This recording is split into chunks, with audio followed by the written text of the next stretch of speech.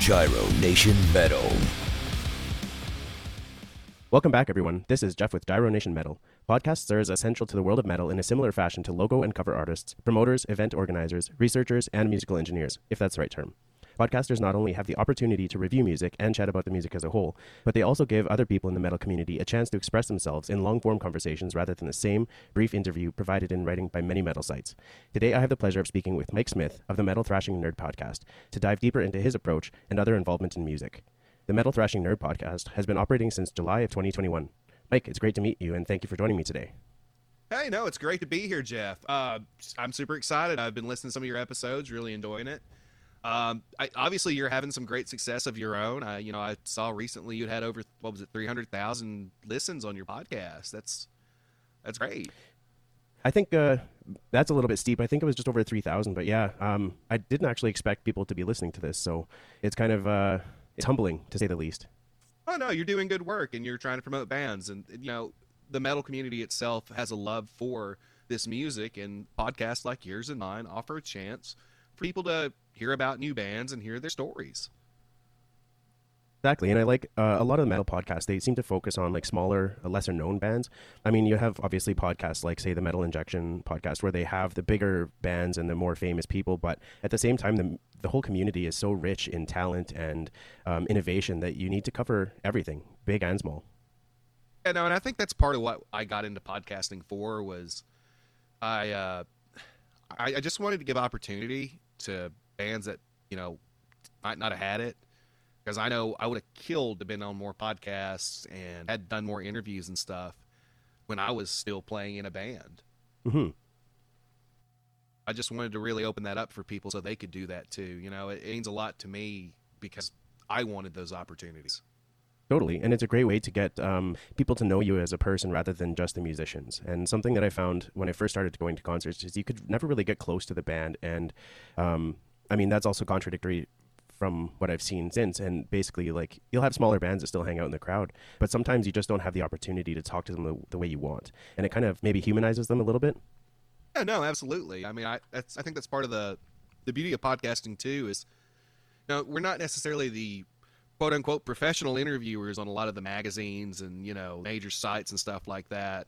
So we get an opportunity, I think, to be more expressive and open with our questions, and we can kind of humanize people more. Like, I like to ask about hobbies and things like that, or even just digging into gear, because growing up, I read a lot of Guitar World, and they asked about gear, so that's a natural thing for me to go to. And I think it fills in the nerd part of my podcast, especially talking about the gear and stuff. No doubt, but you're also a self-expressed nerd. Like, you're a huge fan of wrestling and comics and stuff like that, too. Oh, yeah, I mean, it's all over the place, man. God, like, my living room is nothing but, like, nerd memorabilia, vinyl records, band merch, and wrestling stuff, man. I mean, if you go in this closet, I've got a closet over here, and I've got a giant bookshelf. If you go in there, it's filled with nothing but, like, graphic novel comic books, from top to bottom. Mm-hmm. Because I've been reading comics since I was, like, 5-6 years old, since I could read. Yeah, it definitely drew you in. I mean, looking at a book and it didn't have any pictures when you first started, you weren't really drawn to it because you couldn't really, I guess, you didn't have the imagination necessary to understand everything that the books were trying to say. But in a comic, you had the pictures, but you still had the dialogue and the scenes, everything that was going on in the story. Well, yeah, that was for me as a kid, that was my storybooks, like, I look at a lot of my son's books and stuff, and the pictures and things like that. For me, once I got about 5 or 6, it was like the comics really drew me in, because from panel to panel, they would tell a story, and a good artist from panel to panel on a comic can tell a story without words. That was one of the highest qualities of Jack Kirby. I don't know if you're familiar with him or not, but he was one of the main artists behind the creation of so many Marvel characters like the X-Men. He actually had a bit of a hand in Daredevil. He loosely helped with Spider-Man. He had created the Avengers. He'd created Captain America in the 1940s for Timely Comics. He'd been at it for years.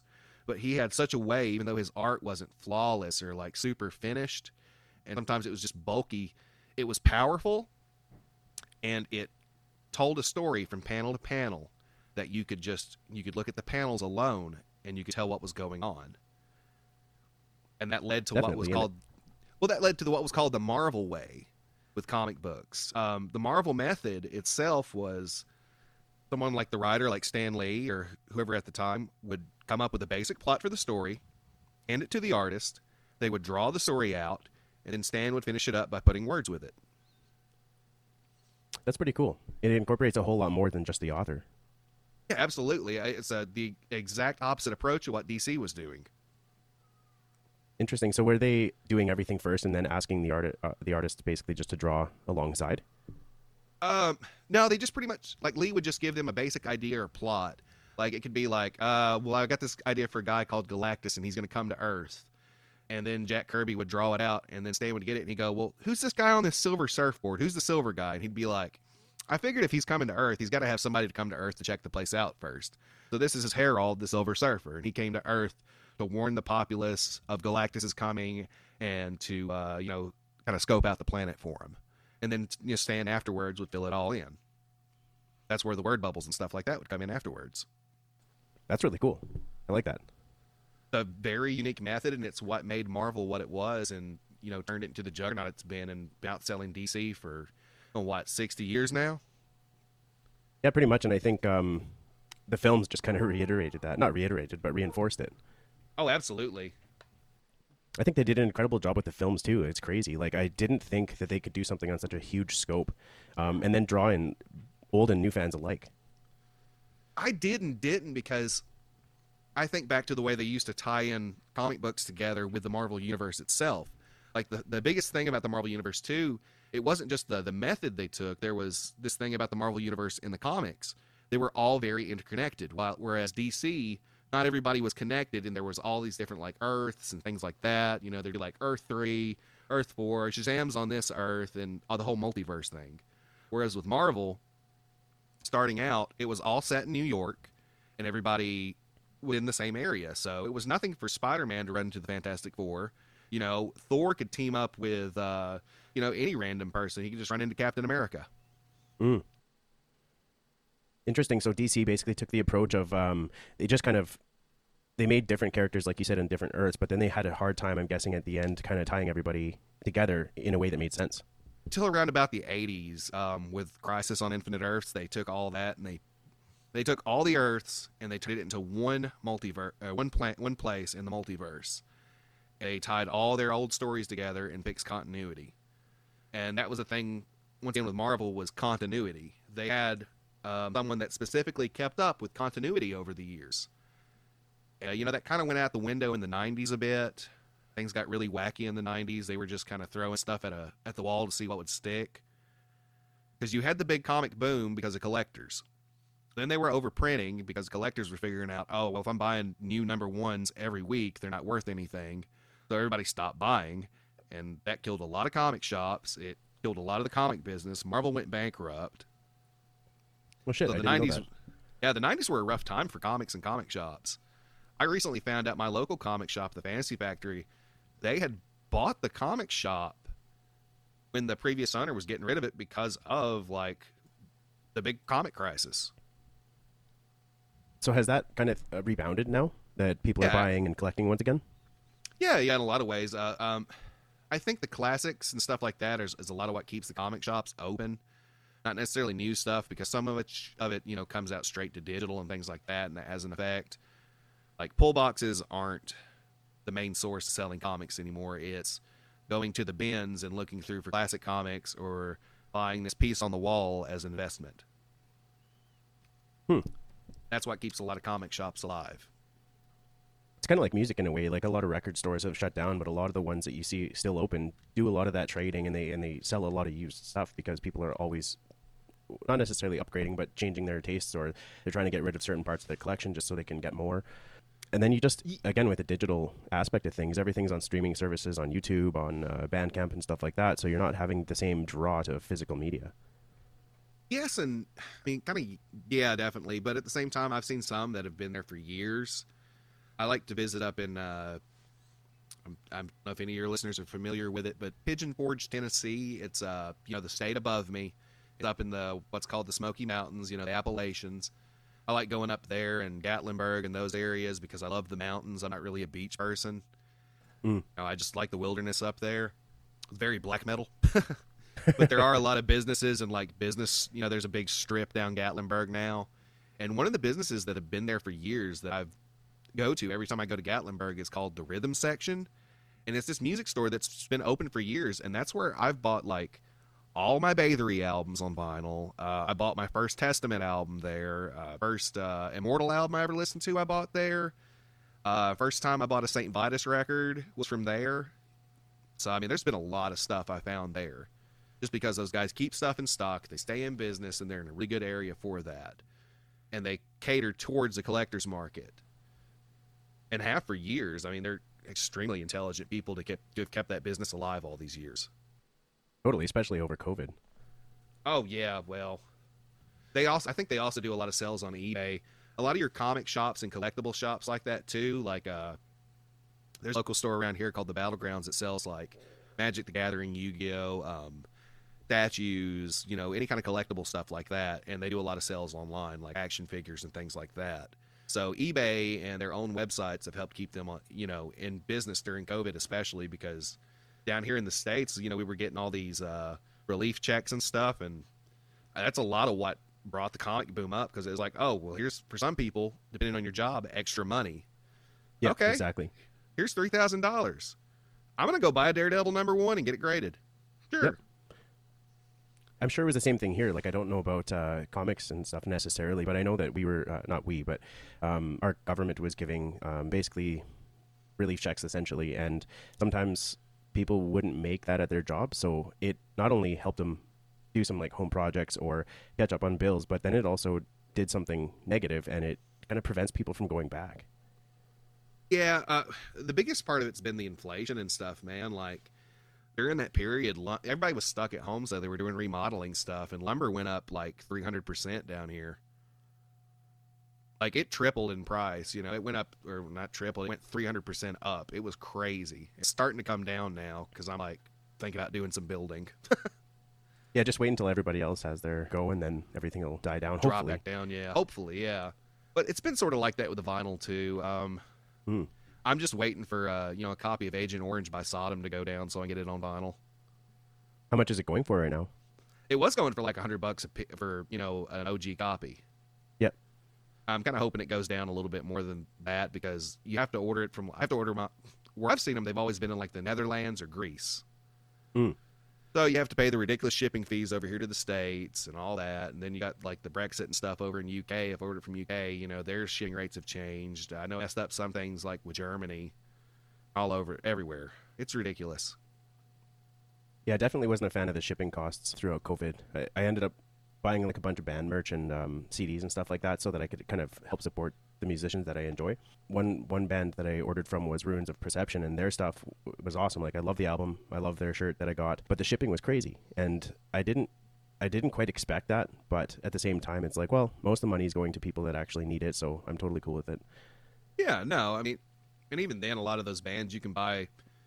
If the shipping cost is an issue, they've usually got a Bandcamp, and you can buy a digital copy, just so you get a digital copy, but you're supporting them in a fashion, so.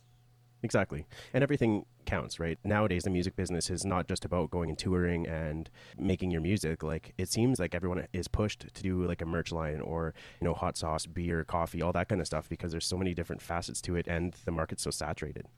It's funny you said that, because I know the guys from Grave they've been on my podcast a couple of times, and I just saw them live over at Tennessee Metal Devastation Fest, which was earlier in October.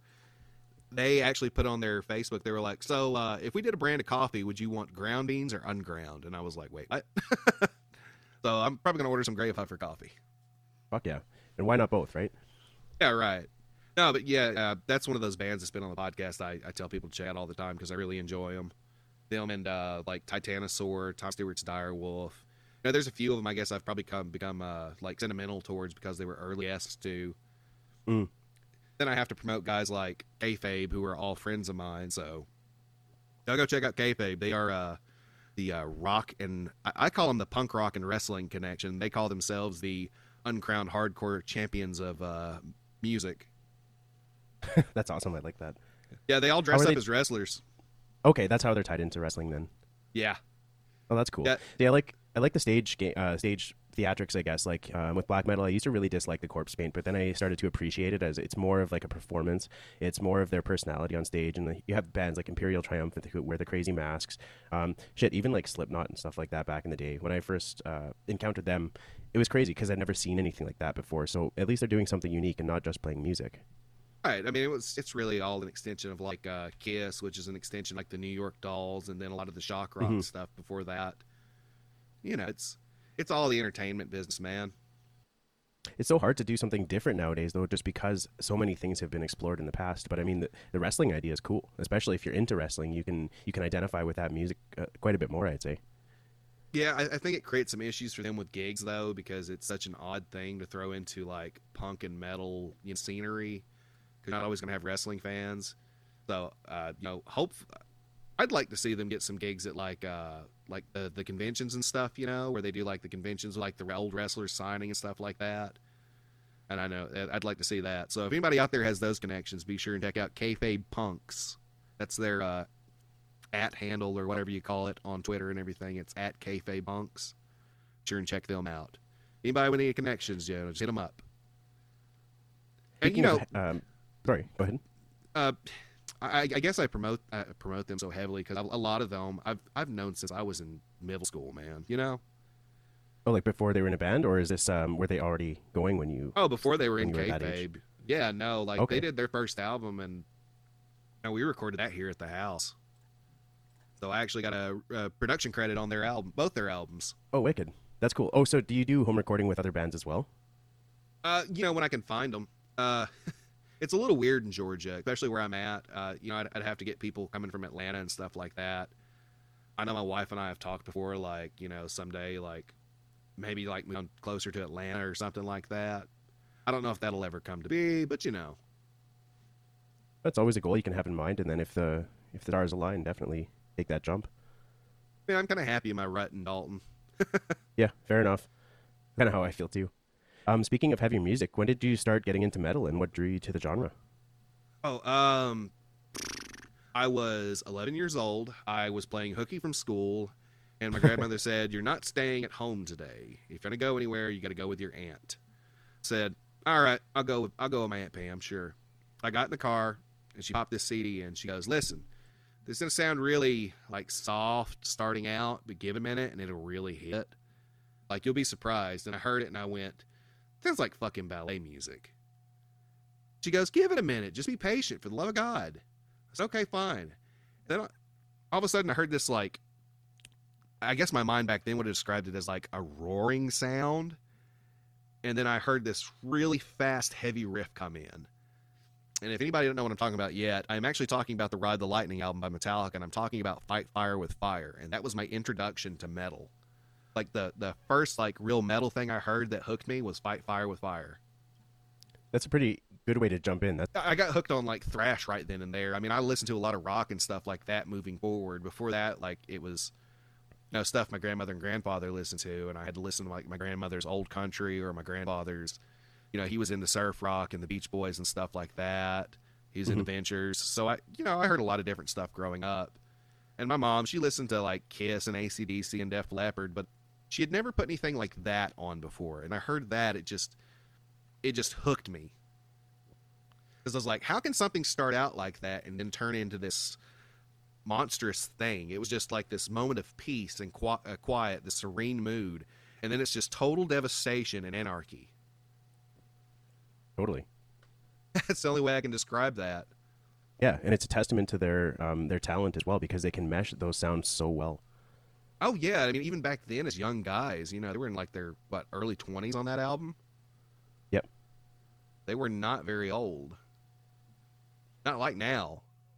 Kill 'Em All was like an insane debut album. Like my first foray into Metallica was like Enter Sandman, because it came on the radio. And then once I started digging into the discography, like I listened to Kill 'Em All and I was like, Jesus, how did I not know this existed? Right? I guess insane. I'm kind of thankful. I'm thankful that's where I started, was like the earlier, heavier stuff like that was real fast and stuff.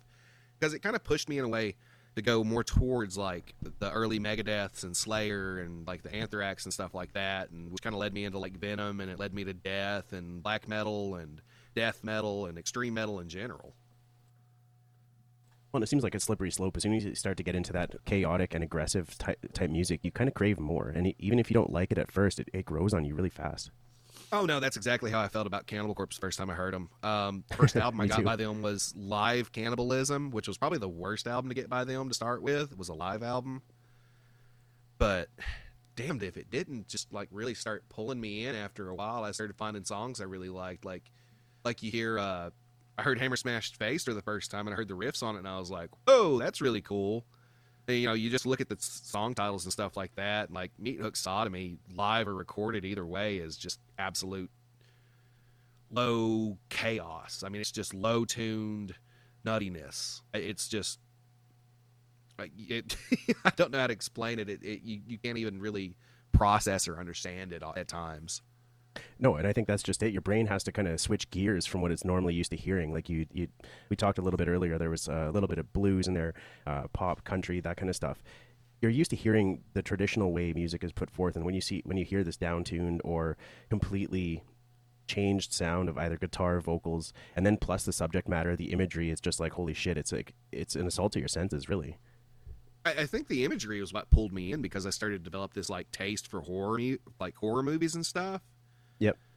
So watching like Evil Dead or Hellraiser and shit like that, and see something like Cannibal Corpse, and it's like, oh, this is about zombies and stuff? Okay, cool. I can dig this. I always thought it was interesting when you'd see the album covers and it was so grotesque and gory, and you're like, how is this allowed? But the funny part is they put the parental advisory at the bottom, and you're like, you really don't need that because there's corpses on the cover. Yeah, there's literal zombies giving birth to zombie babies being hung from meat hooks. I bring that one up specifically because that was like one of the first images to catch me too. A lot of it because it had all those like shades of blue and stuff mixed in it. And when you see that blue with that red, I think it just makes that red pop in like a really more disgusting way. So when I was starting my first job working in a carpet mill, I was like 18 years old. There was a lady at the Warpers, and she gave me crap all the time for like my Slayer shirts and stuff like that. So I said, you know what? Got her ass. So I went down to a local store called New York Emporium where they sold a lot of this stuff like the Cannibal Corpse and shit like that. Yeah. And the first thing I grabbed, because I'd seen it, was a long sleeve Butchered at Birth shirt. And I wore that shirt the next day. She wouldn't even talk or look at me. That's a good way to get people to leave you alone. It's like, cool, mind your own business, bitch. Did you guys have much of I know the Satanic Panic was like a huge thing in I think it was the 90s, but it didn't really affect me as much. I wasn't into super heavy music at that point. But did you guys have a lot of negative reaction to metal or heavier music in that time? I'm 35 years old, so I don't really remember that specifically. Like, I was born in 87. Yeah, me too. I don't really remember the Satanic Panic stuff. The biggest one I remember for like a Satanic Panic and dark arts and magic and stuff was the Magic the Gathering card game. Seriously? I'm serious. Well, I'm from the South, man. I'm from Georgia. Fair enough. We have, so most places it's like there's one store for every 2 gas stations, right? Mm-hmm. Well, there's one gas station for every 2 churches in Georgia. Especially in a small town. I think the Dollar Generals are catching up to them because those are like every 7 miles now. Yeah. But, other than that, like, the Magic the Gathering thing was weird. It was because there was satanic imagery, like there was pentacles and stuff like that on cards, demons, black mana and all that being a source of magic. I guess that could make sense with like necromancy and stuff too. Yeah. So stuff like that popped up, and became an issue. But funny enough, more recently, I said I went to that Tennessee Metal Devastation Festival. Yep. I didn't hear a single band not mention opening a portal to hell because one of the local preachers for Second Baptist Church had gotten wind of this thing. He read some lyrics from one of the band's songs and didn't like it. Started a big uproar. Started a bunch of shit. Next thing you know, you've got every woman you can think of with a Karen haircut on there going, they're going to open a portal to hell. They're going to send our children to hell. So, I got to see a Satanic Panic in modern times. That's really interesting. I didn't think that still happened, especially with some of the heavy shit we have coming out now. Like, some of it's just purely demonic. It's crazy. I mean, some of it's been purely demonic since the 80s, to be fair. That's true, but I guess like where I'm coming from maybe is like what people have learned to do with their vocals over the years and how they've manipulated their instruments to just continuously sound heavier and heavier. Yeah, but I mean, I could point back to something like Second Deicide album or whatever on a song like, what was it? It's the one about the Necronomicon and Eved, Dead by Dawn. Like the vocals on that are just God. They're evil sounding, pure evil. Well, and Deicide's a perfect band if you want to take your religious beliefs and attack somebody. Deicide's perfect for it because it's literally talking about the death of God. Yeah, well, that and Morbid Angel. Definitely, yeah. I mean, I have no problem with people voicing their opinions and saying, like, I don't agree with this music, here's why. But come up with something better than saying this is going to open a portal to hell. It's like, give your head a shake, be realistic, and come up with a good argument. This is going to poison our children. Then pay attention to what your kids listen to. Fuck, watch anything on media. That's just going to poison our children in so many different ways. My 3-year-old's got a phone that has no, like, phone access, of course, or anything like that. No data. It just connects to Wi-Fi. But he's got YouTube Kids, and that's it. And if we see something on there we don't like, it immediately gets blocked, and I find any related channel or videos to that would be exactly that, they're gone. There's not the same censorship on TV or any kind of media that there used to be. And it used to be like whatever's played on TV is what you get to watch. But now there's like almost unlimited options. Yeah, no, absolutely. I mean, it's unlimited what you can watch. And, you know, I'll sit here and watch Paw Patrol with my 3-year-old sometimes just to make sure, you know? No doubt. And those cartoons get so fucking annoying. It's unbelievable. Like the amount of time my daughter spends yelling at me about Coco Melon. I become borderline suicidal when I have to watch that shit. I went through that. You know, it doesn't bother me like I thought it would. I guess because I like cartoons in general, as far as that goes. You know, I've always been a very, like, a big fan of animation in general. So anytime I can see any kind of animation, I'm usually okay. I think where I find the value in it is it shows like that do teach them, and they teach them positive things. Like with Coco Melon especially, like there's like subtitles on the bottom, so she's learning to read. So I'm like, okay, well, if you want to watch TV, at least watch something like this. It's not the same garbage that you'd see in so many other shows, and myself included. Like I tend to turn off TV if I just feel like it's not doing the right thing. Right. No, I had to get to the point where I can't sit and watch Harley Quinn or Peacemaker with my kid. You know? Yeah, that's true. I love the Harley Quinn animated series. I haven't actually seen it, but cartoons are definitely doing a lot of things differently than they used to, and there's a lot of like adult cartoons. I don't like saying it like that, but with adult subject matter, and it's stuff that they can't do live or they can't do with CG because it takes so much money. So animation is the next best thing, and there's so many things you can explore that would just look stupid in a live action film. I think there's so many things you can explore that would just look stupid in CG. Yeah, that's fair. Of course, I lived through Beast Wars as well, which back then was, you know, revolutionary. Yep. If you try to watch it now, it's just like, oh, God, this is terrible. Yeah, it did not age well. No, but back as a kid, man, that was something else. The way that they used to animate movies, too, like in the old Disney days when it would be every frame is drawn, and you can kind of see the overlapping lines and stuff. There's some sort of charm to it, but animations come so far, whether it be 3D or even just regular 2D cartoons nowadays. It's nuts what they can do. Oh, no, I'm a huge fan of, like, Japanese anime stuff like that, so... Like, what's funny is, one of my favorite series is Mobile Suit Gundam, and I love the original one, the 0079, with Amuro Ray and Char Aznable. And the funny thing is, to me, that animation's beautiful. But by comparison to some of the other stuff that was coming out in, like, 79 back then, 78, it's not actually that great. But you can go down the line and watch all the different Gundam series and see how the animation changed. I went from that to 8 years later, which is Zeta, and was that. And it was like a huge improvement.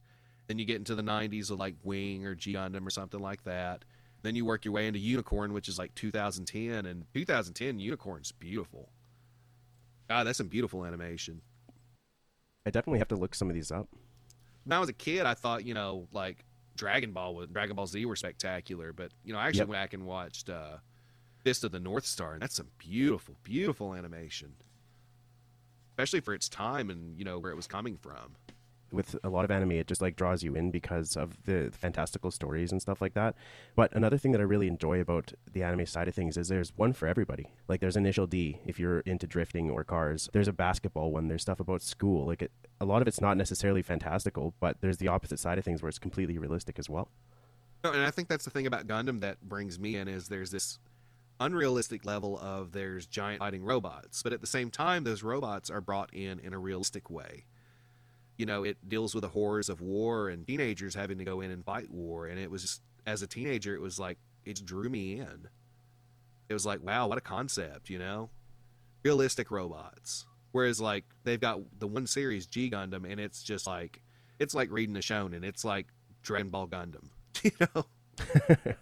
It's just wacky. And like I've started getting back into building kits and stuff, and I've been building like Gundam model kits and shit like that again.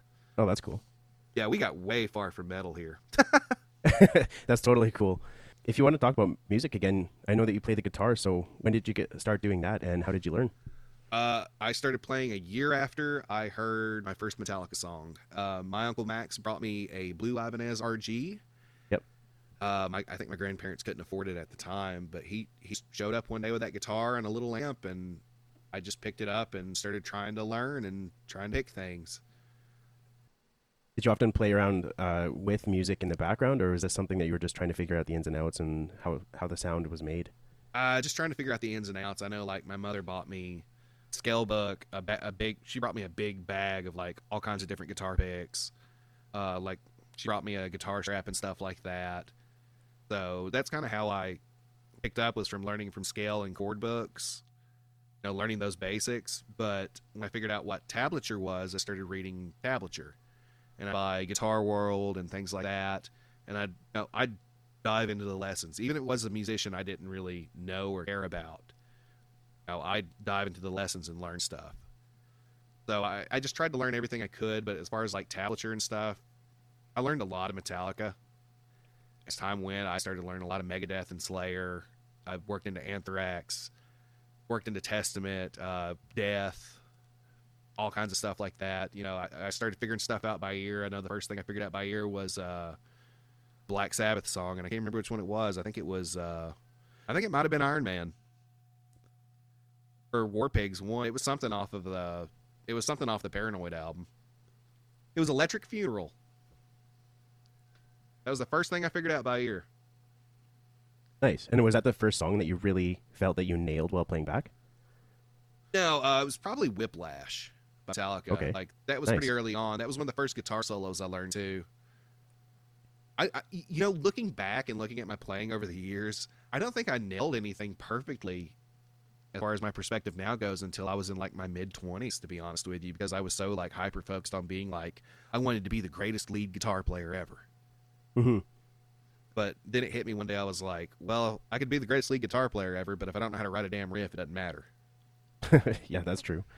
Well, I mean, to sit down and learn all those tablatures, or all the tablature and basically the chords and all that stuff when you're that young is pretty impressive. Like, I don't think I had the attention span to even try.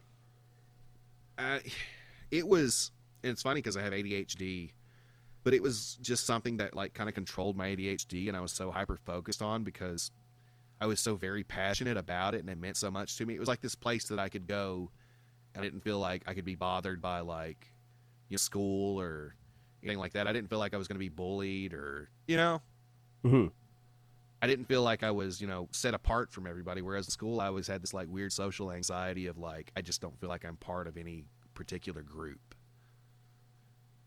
And until I found other people that had a like-minded like taste in music and were interested in playing music, I don't think I had found that group till like middle school. And once I found that, I felt more like I was part of something there. I think that plays into the podcast too, because I do treat the whole metal scene as a whole, whether it be death metal or power metal or classic metal, whatever. It doesn't matter. It's all interconnected to me because it's all rooted from a lot of the same stuff. Yeah, it's just a different approach. Yeah, I treat the entirety of the society the same. You know, how you'd want to be treated. Yeah, exactly. They all have their merit. You might not necessarily like the style of music, but it doesn't mean they don't have the quality. Yeah, no, absolutely. No, the quality's there in a lot of stuff, and I've learned to appreciate that over the years and appreciate quality of stuff that I don't like, you know? Like, my wife likes Billie Eilish. I don't really care to listen to it, but I can sit there and listen to one of her albums with her because I bought them all for her on vinyl. Yeah. And I can appreciate, like, the recording quality. I can appreciate certain effects. I can appreciate how, like, maybe there's a certain beat where there's a vocal sits in the background a little more. Just little stuff about the production and things like that. I heard this on the Jocko Willink podcast, but he's talking about going out with his wife, and he said, I could have a bad time because I don't like what I'm doing or what is planned, but that's just me. He's like, I have a good time because I'm with my wife, and the reason I'm bringing that up is because you're trying to look for something to appreciate in it, even if it's not your taste. And I think that's really important because it gives you a better outlook on life, and it overall makes you more positive. Well, and I'm not going to, I don't want to say anything negative about any guest or anything. There's times I'll get, like, an EPK or I'll get listen to their album, and I have a hard time finding something that maybe that particularly I enjoy. And that's just natural, but I have to find the positive things about people's music so I can bring it out and accentuate those things to other people. And hopefully, I'm opening some perspective for other people that might not like that music, and maybe they find something about it they like. So it opens the door for them. So everyone starts somewhere. So, I mean, if it's their first or second album and there's a lot of things in there that you don't necessarily like, it doesn't mean they're not going to progress or that they're not learning. It's just that's where they are in that stage. And they're obviously going to be sitting there building on what they've built in the past. Yeah, no, I can't say anything about recording quality. I've got, like, the first 4 Bathory albums over here, so. So you don't just play guitar, though. You also play the bass, right? Yeah, I play bass. I say all the time I can't find a bass that I like more than a Thunderbird, Mm-hmm. For some reason, I've grown attached to the Thunderbird bass, and I cannot find another bass that I enjoy as much. I've played everything I can find in every store, and there's just, like, nothing. Even the most expensive stuff, it's just like, I can't find anything. But yeah, no, I play bass. I'd say a lot of the influence from that was just growing up being a Metallica fan, and, like, there's this aspect of Metallica with Cliff Burton back in the early days, or even Newstead. And I said, you know what? I'm going to start learning that. And it kind of turned out that me and my buddy Matt said, we're going to do a trailer show over at my house, man. I said, we're going to do a trailer show. He said, yeah, my house, man. We're going to do a trailer show. I said, what are we playing? He goes, we're going to do Metallica. We're going to do it for Halloween. We're just going to do Metallica songs. And we called it Matt-Talica that night. Nice. So I learned like half of Cliff Burton's repertoire that, next few months learning Metallica songs. So that was almost like born out of necessity then. Yeah, in a sense. I'd always had an interest in bass since I was in, like, middle school. It was another instrument to learn. I've got a ukulele over here, and I've actually learned a few things on it. I know during the pandemic I got so bored one day I actually figured out the theme song to The Office on the ukulele. That's awesome. But you don't just play multiple instruments. You also have, like, your solo project called Infernal Tyrant, and I was going to say you guys, but you just released an album this year. Yeah, Fallen from Grace. So the Infernal Tyrant name itself, I think it came out of, like, this, like, it's goofy as hell too. I was at work one day and I had drank a Bang. Have you ever had a Bang? I have not. Okay. That is a heck of an energy drink. They're made by Red Line. I was tired that day. The Bang did not do me any favors because once I crashed from that thing, I said to myself, Jesus Christ, this must be what Satan felt like when he fell down from heaven and hit the earth. And I was like, that makes some cool lyrics. What about some lyrics about that? And I was like, and I just kind of, like, scribbled something out, wrote the lyrics out, and I actually started coming up with the lyrics for the song Infernal Tyrant. I came up with the title Infernal Tyrant, and I said, well, that would be a cool band name. I was like, well, maybe that's too on the nose doing the Black Sabbath thing, song named after the band. And, I just kind of played with it for a while, and I just really liked that title, that name. So it's all born out of that goofy-ass shit of me standing there at a fucking Tufted machine, drinking an energy drink and crashing from it. Yeah, so inspiration hits in all kinds of weird places. Did you expect it to stay as a one-man show then? Yeah, no, I mean, I don't plan on playing gigs or anything with it. Okay. I've got a kid and a wife and a job, and I run the podcast, so I stay pretty busy, a little too busy to have a full-time band. Yeah, fair enough. I think it. You said necessity earlier, and I keep thinking to myself, Infernal Tyrant kind of came as a necessity thing because after my son was born, I kept fooling around with my old band a little bit, and it just got to the point where I was like, I can't really do this. Everybody's schedules are jacked up. I'm about to change my schedule at work. So I just kind of hit the point where I was like, I'm not doing this anymore. So I don't think I picked the guitar up for a year after that. There was a lot of issues like the old band, like the record label. We could get the album out and stuff. And then one day during the pandemic, I just sat there and I was like, I'll play some guitar. And I picked up and I started writing and I wrote what would become Insurrection. Mm-hmm. I didn't realize that it would be that song at the time. But it sat there for a couple of months. And then I came back and I was like, well, there's a lot of guys that record their own music and just do it as a one-man project. And, I'd always joke around about the one-man black metal band joke. And they are alive and well. Yes, absolutely. The pandemic did not hurt them at all. And I kind of thought, well, I could probably do something like that, but I'd want to do it more like thrash. Like, well, fuck it, let's do it. So I started writing stuff, and I wrote Wave of Violence. I had Insurrection sitting around, and I wrote Infernal Tyrant. And I had those 3 tracks, so I recorded them, sent them to a buddy of mine, had him do the drums, put them out as the god-awful demos that they are. They are god-awful production quality. I was learning at the time. But, and I just wrote 5 or 6 other songs, and I picked, like, the ones I liked the most and just kind of put them together, and the music part came easy. Like, I think I wrote most of the music in, like, 2 or 3 months. Like, it came easy just in spare time. It was like, the lyrics, God, I hate writing lyrics. Like, I'm not going to lie to you. This next album, I'm probably going to relegate myself to background vocals and, like, backing stuff with the type of vocal I do just because it's such a hard thing to keep up with. With all the stuff that I do, I can't really dedicate time to go, okay, I need to practice vocals now. I need to practice. Mm. I'm probably going to get another singer to take over for me and just kind of do backing vocals and stuff like that and maybe little parts here and there. But I think it'll also open up, another aspect of music, that musicality that I can add to the music. Definitely. And I think being able to have that self-awareness to be like, I can't dedicate everything I want to this one aspect is pretty impressive, especially when you're pulling yourself back, and so you can focus a little bit more on the bass or the guitar.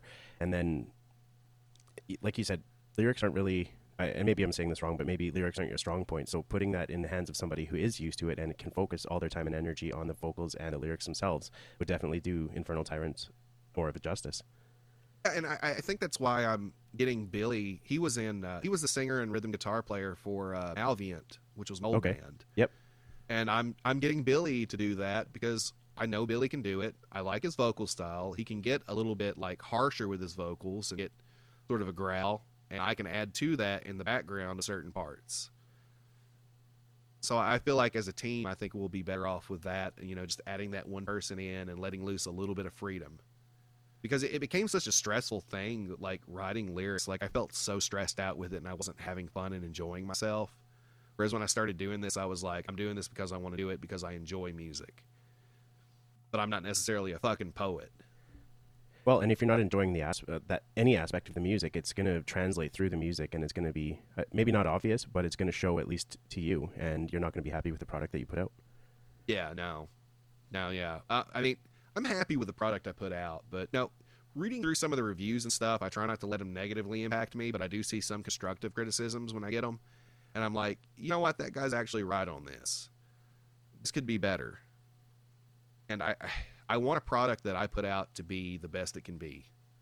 Whether it's the podcast or the music with Infernal Tyrant, whether I'm recording, Fabe's next album or whatever. I want it to be the best quality it can be. And I've made a lot of strides as far as my own production work goes, as far as mixing and things like that. Like, I'll probably shoot the tracks out to somebody else to master this time. Because on this one, I mixed, mastered, recorded, and wrote, and sung, and programmed drums and everything. And that was all done in your home studio, right? Yeah, that was all done right here in the house. What kind of setup do you have to do all that stuff? Like, I know for the podcast, I just have basically my DAW and my software. So obviously the mic too, but it seems like it's a lot more involved than what a podcast would be. A lot of it is like I've got an 8-channel interface that I use for like recording drums if I want to do live drums with somebody. Of course, I have to get them over here, get them to plug up, set up their kit, get all the mics set up. That's a lot of work. That's a big learning process, learning to record drums. But if you have a good drummer with a good set who can, play well, knows when to do something, when not to do something, it's a lot easier. Luckily, I do know 2 very talented drummers just offhand, so I could do that. You can do a lot of your drums and stuff programming. I think the drums is probably the biggest aspect and the hardest aspect of all this. I think for me, the easiest aspect was finding guitar tones, because I just experimented.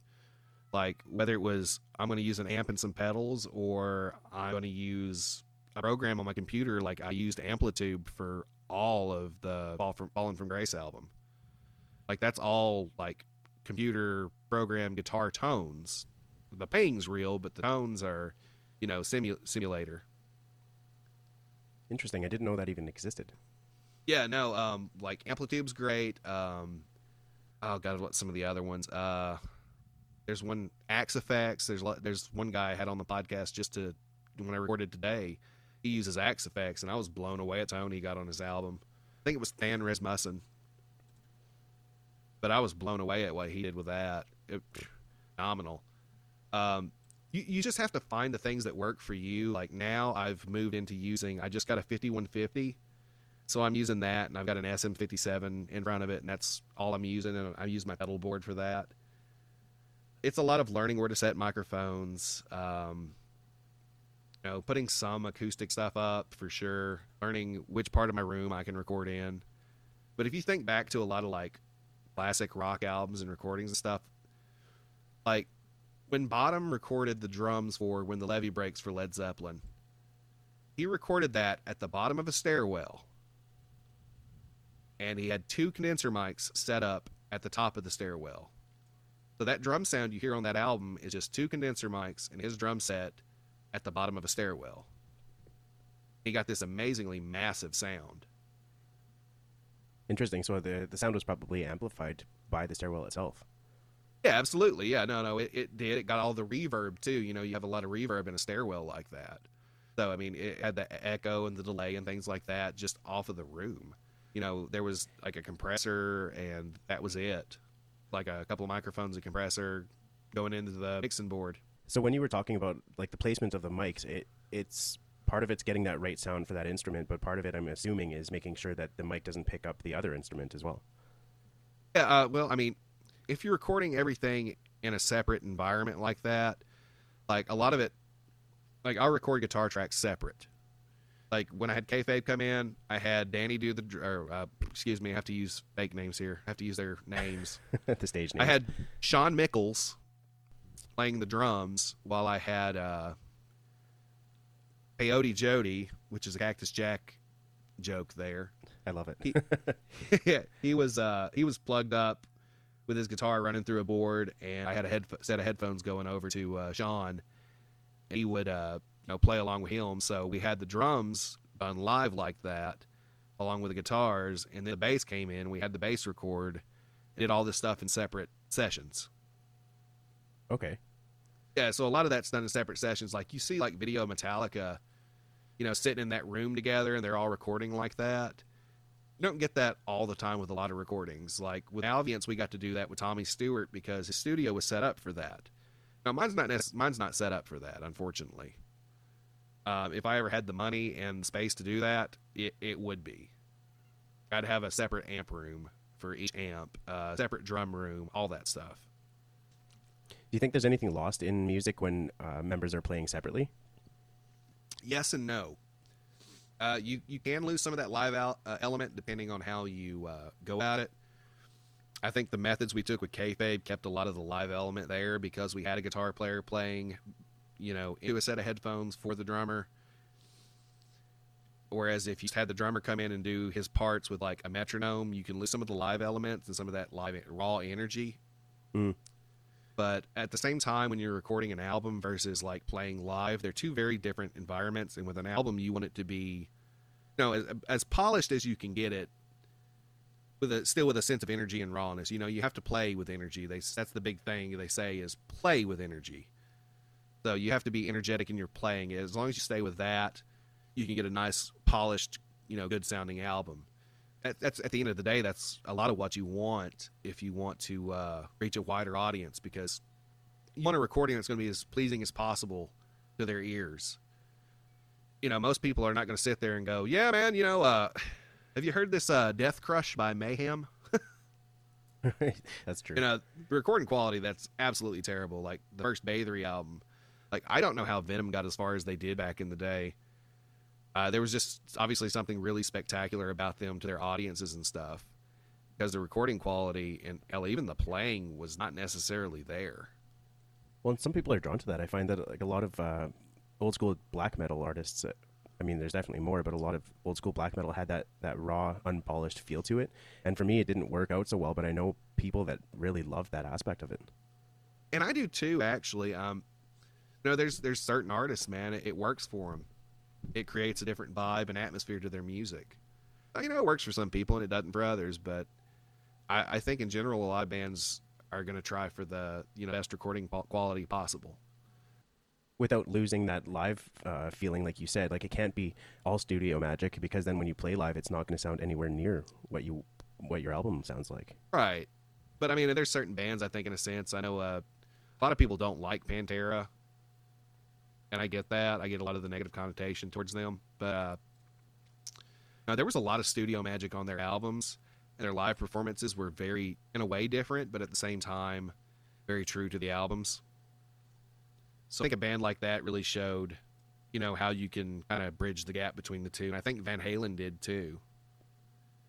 Because you listen to a studio recording versus, a live recording, there's going to be some big differences there. You're not going to have you've got one guitarist, so Eddie's going to be having to fill in all this stuff.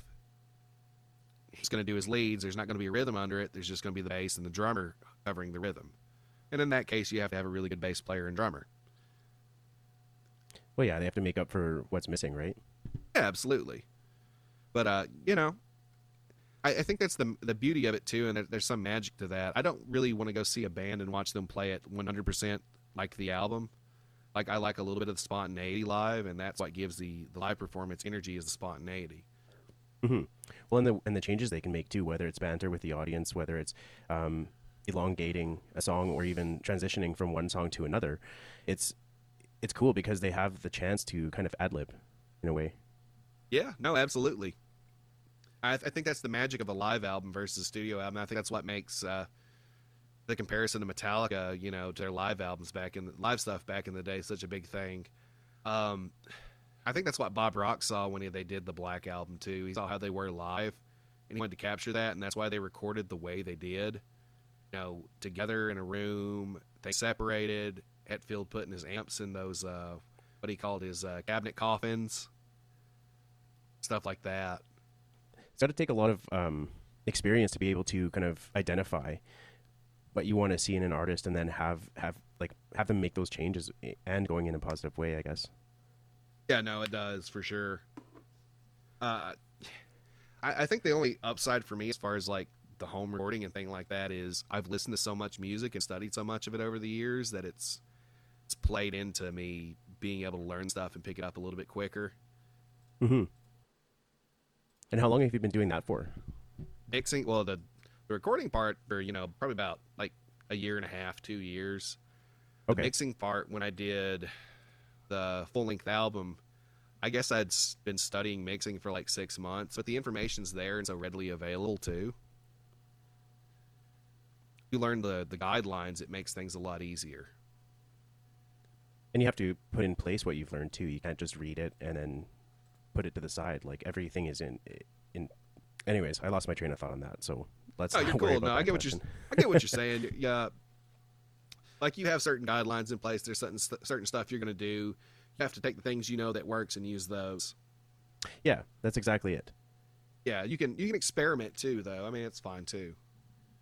That's just it. You can experiment all you want, and then when you find something that works for you and the band that you're working with, then you can put it out. But as long as you guys have that collaborative relationship, I think it's important. Yeah, absolutely. At the end of the day, you just have to use your ears and find what sounds right. I think bands also need to make sure that they defer to people that are in mixing and mastering as well, because they might have one vision or one version of their music that they want to hear, but people that are doing the mixing and mastering have that experience under their belt. They know kind of what sounds better overall and how the music will be impacted by what they're doing. Oh yeah, absolutely. That's a big problem in recording, actually. That's another reason I probably hadn't taken on so many bands, is because it's like, I don't really want to deal with these assholes sometimes. Well, ego doesn't do anything positive for anybody, so. Yeah, but you also have to be careful of the ego of the person that is recording and mixing too as well. It goes both ways. That's true. It's always the middle ground, that's for sure. Yeah, you have to find a middle ground, and both parts have to be flexible. How many bands have you worked with over the years? Honestly, just a couple, really. It's just been a couple of, as far as like recording and stuff like that, or just playing. Recording, it's just been a couple. I mean, it's finding time to do it, and I got so busy with my own stuff, it was like, I'm not going to hunt down a bunch of others. And just right now, I stay so busy. No, I'm saying I stay so busy with the podcast and everything else right now. Yeah, and because you're so busy with all that stuff, what was the driving force behind podcasts? I know we kind of touched on it earlier, but what inspired you to do it? I'd recorded the first Kayfabe album, and I had all the gear. So I just kind of looked and said, I got the gear to do this. Let's give it a shot. I was a big fan of wrestling manager Jim Cornette, who has a podcast. Has two podcasts, actually. And I was so hooked on his show, and I was like, noticing that he would talk about other things besides wrestling sometimes. He'd deviate and do this and talk about that. I was like, I can cover music, but I can also be able to, be flexible and talk about other things too. Like, I feel like I could do this. And I literally just jumped into it. I was like, I got the gear, let's give it a shot. And it's been one big learning process the whole time.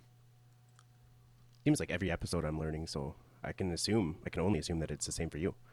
Oh, absolutely. Because, I jumped into this with like very little information. Luckily, I had friends that did some podcasts. They do a horror podcast called Rants from the Black Lodge. They, Brandon from there has been so experienced with it. One of the co-hosts, Scott, he said, man, just message Brandon and ask him. He'll tell you how you need to go about this, that, and the other. So I had some, had a person I could talk to and ask questions. That was one of the big things, was like, that helped out a lot. So, I do owe I owe some gratitude to Brandon for that. He did a great job with that. And they actually just ran an ad for my podcast on theirs. So kind of acted as like a sounding board for you then. Yeah, absolutely. No, yeah. I didn't ask him an awful lot. I like to independently learn too. I like to go and I've been reading like forums, and I'd get on I signed up for Buzzsprout, and they have so much information on there that you can learn from that I kind of gravitated towards that. And since then, it's been finding my groove and finding how I fit into this and how I fit into the podcasting world. Just finding my little corner of it. Another assumption on my part is that you chose metal specifically because that's basically what you've been enjoying for most of your life. Yeah, no, absolutely. It was easy to do. It's something, if there's anything I know a lot about, it's probably metal. Mm-hmm. Outside of that, it's like comics and, I know a lot about wrestling and stuff and anime and things like that. Just nerdy stuff. So that's where the nerd portion of it comes in. But, the metal part's the main focus. And I know enough about music in general that I can talk about just about anybody about music. I can kind of get out there and I can talk to most anyone. I can, I have the ability to sit there too and, kind of listen to what they have to say about it as well. So that's made it a lot easier with the podcast because, I learned to listen and not just talk my head off, Well, and that's one of the biggest things with podcasting, and sometimes I don't do a good enough job of it, but it's learning to understand what the person's saying. I guess it's the same as any conversation, really. It's active listening. You're wanting to make sure that you're understanding what the other person is saying, and then respond in kind. Like, you don't want to just have those pre-written questions and just, who is your band? When did it start? Let's talk about your new album and your tours. I find that's such a big thing with a lot of metal sites. Yeah. Yeah, we're talking about that messaging on Twitter, and it does become a bit like stale and annoying. And I felt like there was a point where I was like, I'm asking a lot of the same stuff. I need to open up and add new things, try new things, try this, try that. One of the newer things I've tried was I would ask the artist, I would be like, so just imagine I'm someone that hasn't heard your EP, hasn't heard a bit of your music. How would you sell your music to me? Let's say you saw me and I was wearing a Judas Priest shirt if you're playing traditional metal. How would you sell your music to me? Just things like that. And yeah, I that's another thing that's come to me from like listening to Jim Cornette and being such a big wrestling fan. Like, when I look at like managers in wrestling, that's kind of how I treat my role, is like I'm a manager for a wrestler. A good manager in wrestling, their job is to accentuate strengths of the person that they're bringing out. Their job is to draw heat from the audience a lot of times, like the anger and stuff of the fans. They have to draw that towards them and then somehow transfer it over to the person with them. That's what a good manager does in wrestling. So I'm not necessarily trying to draw heat or someone's anger or anything like that. I'm just trying to draw their interest, and I'm trying to transfer that over. It's what I feel I have to do as a podcaster. I treat it like I'm being a wrestling manager. I haven't thought about it that way, but there is a lot more to it than just asking questions. Like you touched on, in order for it to remain engaging and not become stale, you have to find something that draws people in, and a lot of it is that personality that comes out through these conversations. Yeah, no, absolutely. And I just hit me too. I was like, another thing I keep in mind is maybe if I don't get the most listens on that episode, if I can get some interaction on like Twitter or Instagram or Facebook, I can get shares, people viewing it, people seeing it. Maybe they'll just go check out the band too. And that's the end goal for me, is like, hopefully they just go check out the band. Yeah, I would definitely say that's one of my goals. When I started this thing, I just decided, when I go to concerts, I'd like to engage with the band. Like I briefly touched on earlier, like on metal or at metal concerts, you have a good opportunity to see people in the crowd. But I think that if you're able to flesh out that personality a little bit more and have that engagement with them, it kind of, again, humanizes them.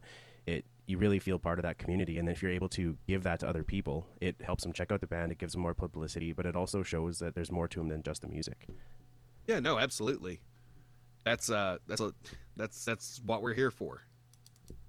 Like I said, the initial goal was to kind of give these bands an opportunity too. Yeah. Starting a podcast, you're starting out with 0 listeners. So of course the first guests that you're going to have, they're kind of taking a chance on you. How did you go about seeking your first guests? I literally asked the band that I just recorded. Nice. That's cool. Yeah. So everything something fell into place. The stars aligned and things worked out because, it was like, we're all wrestling fans.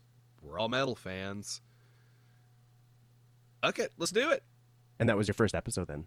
Yeah. That was I'd tried recording a few before that and just kind of seeing, learning as a learning experience, and they never got released. But, the first episode that actually got released was Kayfabe. I'm just scrolling down here now. I've listened to quite a few of your episodes, but I don't think I went all the way back. Okay, perfect. Yeah, that's one that I haven't listened to, so saving to my library right now. It's a bit of an oddball episode compared to every other episode, because not only do we talk about kayfabe and talk about music and stuff, but we also, and it's a longer episode too, we reviewed and watched Ric Flair's last match, Shawn Michaels, before he retired. Oh, cool. So that's one of the very unique things that separates it from the rest of the podcast. Yeah, it seems like every podcast that I listen to has something special. Like, it's not just about the music. Another one that I really like is Lingua Brutalica, and they are sociolinguists. So what they try and do is they're trying to learn about lyrics and metal through the artists. And I thought it was such a cool, unique way to do things, because they're actually using this in their career in academia. Yeah, I actually had a similar guest. He sent me a copy of his book and everything. Bill Irwin, I don't know if you've heard of him. He wrote a book called The Meaning of Metallica, Ride the Lyrics. And he actually, from a philosophical standpoint, analyzed all of Metallica's lyrics and brought them into philosophy. That was actually one of the first episodes of yours that I listened to, and it was very enjoyable. It's really cool that people can establish careers just on metal itself, or even a specific band. Well, what's funny about him is it wasn't even just metal. Like, if you look at his career before that, he's a philosophy professor and literature professor, but he also wrote books about the Matrix and the Sins and Seinfeld, and all from a philosophical standpoint. So he was a really unique guest to have because he wasn't my usual having a band on. So I really had to go an extra mile to prepare for that. And luckily, I've spent enough time in my life reading and studying philosophy that it was a little bit easier to work with him. It's not always easy to prepare for interviews with people that aren't involved in music. Like, podcasts are cool, music's cool, but if it's someone that's kind of under the radar and doesn't really have a social media presence or just a presence online, that it's a lot more difficult because you have to dig a lot deeper. And it can be a bit more difficult to sell, too. And it kind of goes against the, I think anybody knows that anytime we bring an artist on, we're bringing them on, too, not just to talk about their music, but, we're kind of looking for the rub from the audience to come and listen to us. You've got a wide variety of music here, too, and then you also do some roundtable discussions with a couple of your friends. Like, there was the early works of Iron Maiden, which is one of your newest episodes. What made you go that route instead of just having one guest on? It's like I said in the episode, it's literally just something that kind of helped me unwind a bit, from the usual. I feel like the usual of the podcast is I get a band on and I interview them, and this gave me an opportunity to sit there and talk about a band that we as a group of friends just all appreciate and love. I've seen them twice. Hell, I quit a job to go see them one time. That's awesome. So, it was just one of those situations where it was kind of a favor too, because we talked about it before, and my buddy kept bugging me. Dwayne kept going, "So when are we gonna do that Iron Maiden episode, huh? When are we gonna do that Bruce Dickinson years, huh? When are we gonna do that?" And I was like, "Let me work on it and figure it out and get some things changed around about the whole idea, and we'll get to it." And that's kind of where that led, is we decided to finally do it. And he kind of wanted to do it too because he was excited about it. I know he told his daughter and stuff that, "Oh, well, I'm gonna be on a podcast," and she was like, "Okay." So it was one of those things. Plus, it was one of those things where I could talk about a more major act too, and kind of reach out to that audience, because I've had so many more in recent months, the new wave of traditional heavy metal bands on. Mm-hmm. It seemed to fit the subject matter too. So I thought to myself, well, if I can bring people in that like Iron Maiden, hopefully they'll check out some of the other bands, and they'll check out some of these new wave of traditional heavy metal bands like Incursion or Emissary, and they'll really enjoy that. You also took a really cool approach to that, because you kind of individually rated the first 7 albums in the Iron Maiden discography, and then you had to do that with the other 2 guys. So I don't want to say it was cutthroat, but at the end there was a little bit of disagreement as to which belonged where, and I thought that was really cool. Well, I've known those 2 guys for years. Like Matt, I've known him since freaking middle school. So, there's been times we've been at each other's throats many a times. And Dwayne, I've known him a long enough time that I know what's going to piss Dwayne off. What's going to get him going. Maybe I need to rile him up right now. Let's get him riled up, or either one of them like that. I know how to get him riled up and get him going. So I think it created something. I think it created an interesting conversation between the 3 of us. Well, and you all had valid points. Like, you were able to point out what you liked, what you didn't, and why it belonged in a certain order. But on the other side of it, you guys were able to agree on most things by compromising, I guess is a good way to put it. Yeah, and I think that's the beauty of doing something like that with friends is, we've all known each other so long, we can kind of just compromise. And, we're going to do another one here soon, actually. I think it's going to kind of become a series. I've got it written down and somewhere which one we were going to do. Give me just a second, I can find that for you. I just got to open up got a little group chat we were talking about. I think we just decided we were going to do Jesus Priest on this next one. Yeah, so, we're just kind of digging through some of the classic bands like that, and I've got one scheduled with somebody, hoping to get done soon. We're just going to do the whole discography of Death, because there's only 7-8 albums there. and try and dig to the point where we've got, like, this is the best Death album, which is hard for me because I think they have the perfect discography. There's not a bad Death album. And so you wouldn't be able to, at this point, argue which one is the best or order them in any meaningful way. I can and I can't. Like, there's ones that are sentimental to me, like Scream Bloody Gore is very sentimental to me because it's one of my first Death albums. And so is Individual Thought Patterns. Hmm. Because that was like, first Death track I heard was The Philosopher. And then, like, my favorite one as far as the energy and overall production and things like that was Sound of Perseverance. But at the same time, you know, there's like such a connection to all those albums because they're all so good, and I've listened to all of them at such different points in my life, you know, and gotten hooked on certain points of spiritual healing. You know, around the time before my son was born, I got hooked on spiritual healing. The hard one would be Bathery. Like, going through their early stuff for me. How many albums did they put out? I haven't heard anything from them in a long time. Bathery? Yeah. Now I can't remember the exact number, but Quorthon died in like 2002. Oh, okay. So, yeah, they hadn't put anything out since then. So that was one of those things where the loss of a member did actually stop the band. Yeah, because he was pretty much the band. Oh, shit. Yeah, he was the only guy. I just looked this up. I didn't realize that at all. Same with Death. I mean, Chuck Schuldiner was Death. And then you've got, like, the tribute band that's going now that called Death to All that does that. And it's comprised of, like, former Death members. But, you know, it's not just called Death because that would be, like, an insult to Chuck, really. Yeah, I kind of like how they're paying homage to him by incorporating the name and the music, but it's their own thing. Yeah. Well, I'd like to think some of that probably came from what Dweezil Zappa did with his dad's work. Have you ever heard of Frank Zappa? Mm-hmm.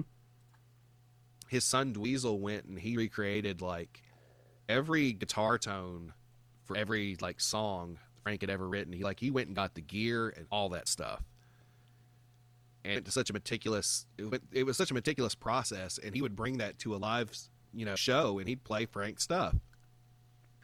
But he went through such work, it's like, you know, he's paying homage to his father. It's a beautiful thing to see. Well, yeah, and then when they're doing that kind of thing, they're not just riding on the coattails of those that came before them as well. Yeah, no, and I think who else has done that? I'm starting to think of the ones that I don't really care for. Like, they were I don't know if they actually did it, but they talked about doing Dio tour, but with a hologram of Dio. Yeah, I'm not sure if I'd like that, but I don't care for that. I don't know that I particularly care for the quote-unquote Pantera reunion, because neither of the brothers are there. So it's just like, even though Charlie Benani of Anthrax is an amazing drummer, and he was friends with those guys, and same with Zach. Zach Wild was friends with Dime. They were like best friends, but I don't know.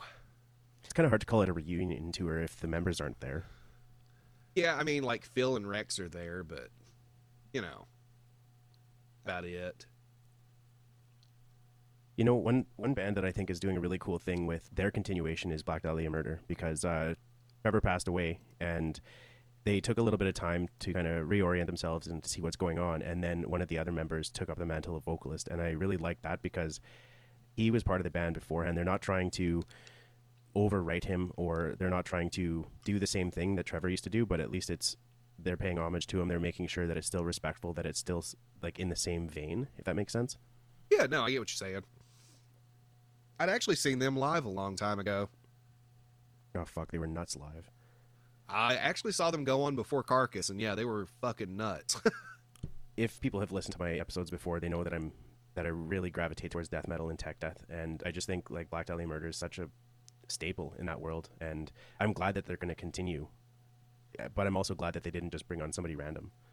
Right? No, that's a very important thing too, is they didn't just bring somebody, you know, a lead outsider. You know, like Queen did, bringing in friggin' Paul Rogers. Yeah, and then they did, this is obviously more recent, but Adam Lambert was the vocalist for Queen for a while there, when they were doing the tours, weren't they? You know, and we don't need that. No. We didn't need Paul Rogers, we don't need him. I mean, not going to replace Freddie Mercury, and I don't really care to hear anyone cover his songs, except maybe occasionally Blind Guardian. I think Blind Guardian's one of the few bands that's done a Queen song that I was really like pleased with their cover. I didn't realize that they covered a Queen song. Is that relatively new? No, it's from the early 90s. Hmm. It's during the Somewhere Far Beyond years. It was Spread Your Wings. Okay. Yeah, go check that out. I'm a huge Blind Guardian fan. Yeah, I was going to ask, what do you think of their new album? Oh, I love it. I actually bought the box set, too. Oh, cool. Yeah, anytime like them or Creator, anytime they have a new album come out and I can get it on vinyl and I can get it in a box set form, I'm getting it. I've got the past 2 Creator albums in box set form, so. Nice. Blind Guardian's a little bit, they're not as close with their releases as like Creator is, so. Yeah, but they've been around for a long time as well. Oh, yeah, since like 85, they started out as Lucifer's Heritage. Yeah, I've actually been hunting down. I'm trying to find like one of their first singles from the Noise years. God, I can't remember which one it was now. They put out a couple of singles at one point. I think it was Banished from Sanctuary, but I'm trying to find it in the 45 RPM version. It's been kind of hard to find and a little bit expensive. Yeah, I bet, especially from being from that time period. Yeah, the hardest thing to get from them that I'm not going to spend on is Memories of a Time to Come. It was a limited edition vinyl box set, and it included like all of their demos as Lucifer's Heritage on single vinyl. That'd be awesome, like as a collector to have. Yeah, no, I mean as a collector, yeah, I'd love to have that, but it's like $500-600 now, and I'm not paying that. Yeah, the world's changed when it comes to demos and stuff like that. They used to do cassette trading, and I thought that was really cool when I learned about it. Just being able to send tapes back and forth with more than one band on the tape. I think it's such a cool, like, personal way to do things. Oh, yeah, no, it really is.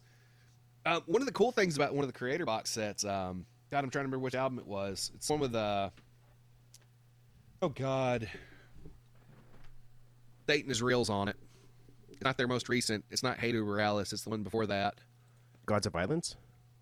Yes, Gods of Violence. There we go. I don't know why I was drawing a blank. Probably because I've done 3 podcasts before this today. Yeah, I think you're crazy for doing that, by the way. Well, it's no worse than the 7 interviews I did in one day. I couldn't even imagine. And I talk a lot, and I would be tired. Yeah, I'm starting to feel it a little bit, but I'm okay. The sinus drainage is the worst part right now because the weather has changed constantly in Georgia. But the Creator box set actually has a cassette tape with it that was reissued and reprinted with the original art, and it doesn't say Creator on the cover, it says their original name, Tormentor, and the set is just their original demos. Oh, nice. Yeah, from when they were like 14, 15 years old. What's crazy is to think that you have these teenagers making music. It's not, I guess on the surface it's not that crazy, but like some of the music that comes out from people that haven't been part of the game for so long, it's like you're immensely talented at that point. It's just so exciting to see where they're going to go or where they have gone. Yeah, no, and that Creator's had such a unique career as far as releases go. Yeah, and they've changed their sound like so much over the years, but still kind of remain like true to their original Roots. path, I guess. Yeah, they stayed true to their roots, absolutely. I think there were some weird spots in the 90s, but I think every thrash band had a weird point in the 90s. Yeah, I'd say so. That was just the trend. Yeah, well, I mean, even look at Metallica. I know everyone talks to Metallica to death, but they changed their sound completely with Load and Reload, and it just, I felt like there was a huge shift in heavier metal at that point. Honestly, a lot of people give Slayer credit for consistency, but I feel like Diablos and Musica was like probably the most inconsistent thing they did. Is that the one with the skull pentagram or the skeleton pentagram on the front? No, that is Divine Intervention. That one's actually pretty damn good. That's actually got one of my favorite tracks by them called 213. They have such a good discography. I'm pissed, but also I understand why they retired. I actually got to see that tour. It felt like that tour was 2 or 3 years long. I wish it had been 2 or 3 years longer, because once Tom Araya and Slayer retired, that's when the pandemic hit. Yeah. I remember seeing them in a little town called Fort McMurray. It's in, I guess, central Alberta. And so me and my cousin drove up to Fort McMurray the first night, and we watched Lamb of God, Behemoth, and Slayer. And then the next day was Gojira, Avenged Sevenfold, and Metallica in Edmonton. So that was not only a shit ton of driving, but it was 2 incredible nights in a row. Yeah, that's a shit ton of driving, but well worth it. Oh, 100%. I'd do it again anytime. And I saw them. We drove all the way to North Carolina because we didn't think they were coming to Atlanta. So we went and ordered the North Carolina tickets. And next thing I know, like a few weeks later, they announced they're coming to Atlanta. But we already had the tickets and the hotel booked, so we said, fuck it. We drove to North Carolina. We saw them up there. And right as I heard that fucking bass drum go, bump, bump, bump, bump, bump, bump, Rain and Blood, I saw a bolt of lightning shoot through the sky, and I heard thunder. And I was like, this is perfect. That's awesome. It's small things like that that really do make the experience. It was like Dave Lombardo was controlling the weather with that kick drum at that point. You know? Or not Dave Lombardo. It was Paul Bostaph. I forgot Lombardo wasn't with him. It was Bostaph and Gary Holt, which is funny enough that next time I saw Gary Holt play, and the next time that I saw Lombardo play, Gary Holt was back with Exodus, and Lombardo was the Testament. Yeah, it's interesting how they switch members from time to time, but I don't think there's as much emphasis on changing members nowadays as there was back in the day. No, not at all. Now, musicians rotate in and out now. And, you know, if anybody's going to take Gene Hoglan's place with Testament at the time, it about had to have been Lombardo. Especially with the history between those two, because Lombardo actually learned a lot about drums from Gene Hoglan, and Gene Hoglan was actually his drum tech for a while for Slayer. Oh, shit. Yeah, Gene Hoglan was actually the guy that figured out double bass for Lombardo and showed him how to use a double bass. That's so cool. And Lombardo had never used one, and neither had Hoglan. Hoglan just figured it out and showed Lombardo everything. That's a great way to pass the torch. In a sense, yeah. I think Hoglan has had a better career as far as like some of the bands he's been with, you know, past 30 years, whereas like Dave Lombardo has been, I didn't care for Grip Inc. and like Phantomus are cool and all, but at the end of the day, it's very much like it is noise. I actually don't know that band, so I'm just looking everything up here. If you know Mike Patton, singer for Faith No More, Mr. Bungle. Yes. Yep. That was one of his bands. Okay. And you look at Mike Patton's discography and you listen to everything in his discography, you've listened to a lot of different fucking styles. Yeah, and it looks like that. I just got the list up here, and he's been in a part of so many different bands. He was actually he actually did voice acting too. He was a voice actor for video game Left 4 Dead. Yep. Yeah, he did the all the zombies and creatures and stuff. Like he's the tank, he's the hunter and all that stuff. Oh, cool. I think he was even the witch. I never liked that witch. You have to sneak around those things. I hated it. I've only played it once, but like, I would say that was my least enjoyable enemy. Yeah, my ass. I used to kill that bitch with a pump shotgun. Hey, there was a point, man, when that game was like real big. Yeah. Me and some buddies, we were like top 5 players in the world on Xbox on that. Oh, that's pretty cool. Like if you looked at the scoreboards, we were up there in like the top 5. So then you're also a pretty big video gamer. Not anymore that I got a kid, but yes, I used to. Now I barely find time to read the comics that I buy now. Yeah, I definitely know how that feels. It's like, Oh, you got a 2-year-old? yep. Yeah, they're fun, man. Mine's about to be 4 in January, and he is just like a ball of energy. It's insane. I can't keep up with him, and I feel like I'm at the age now where I could just look back and go, I would have had that kind of energy.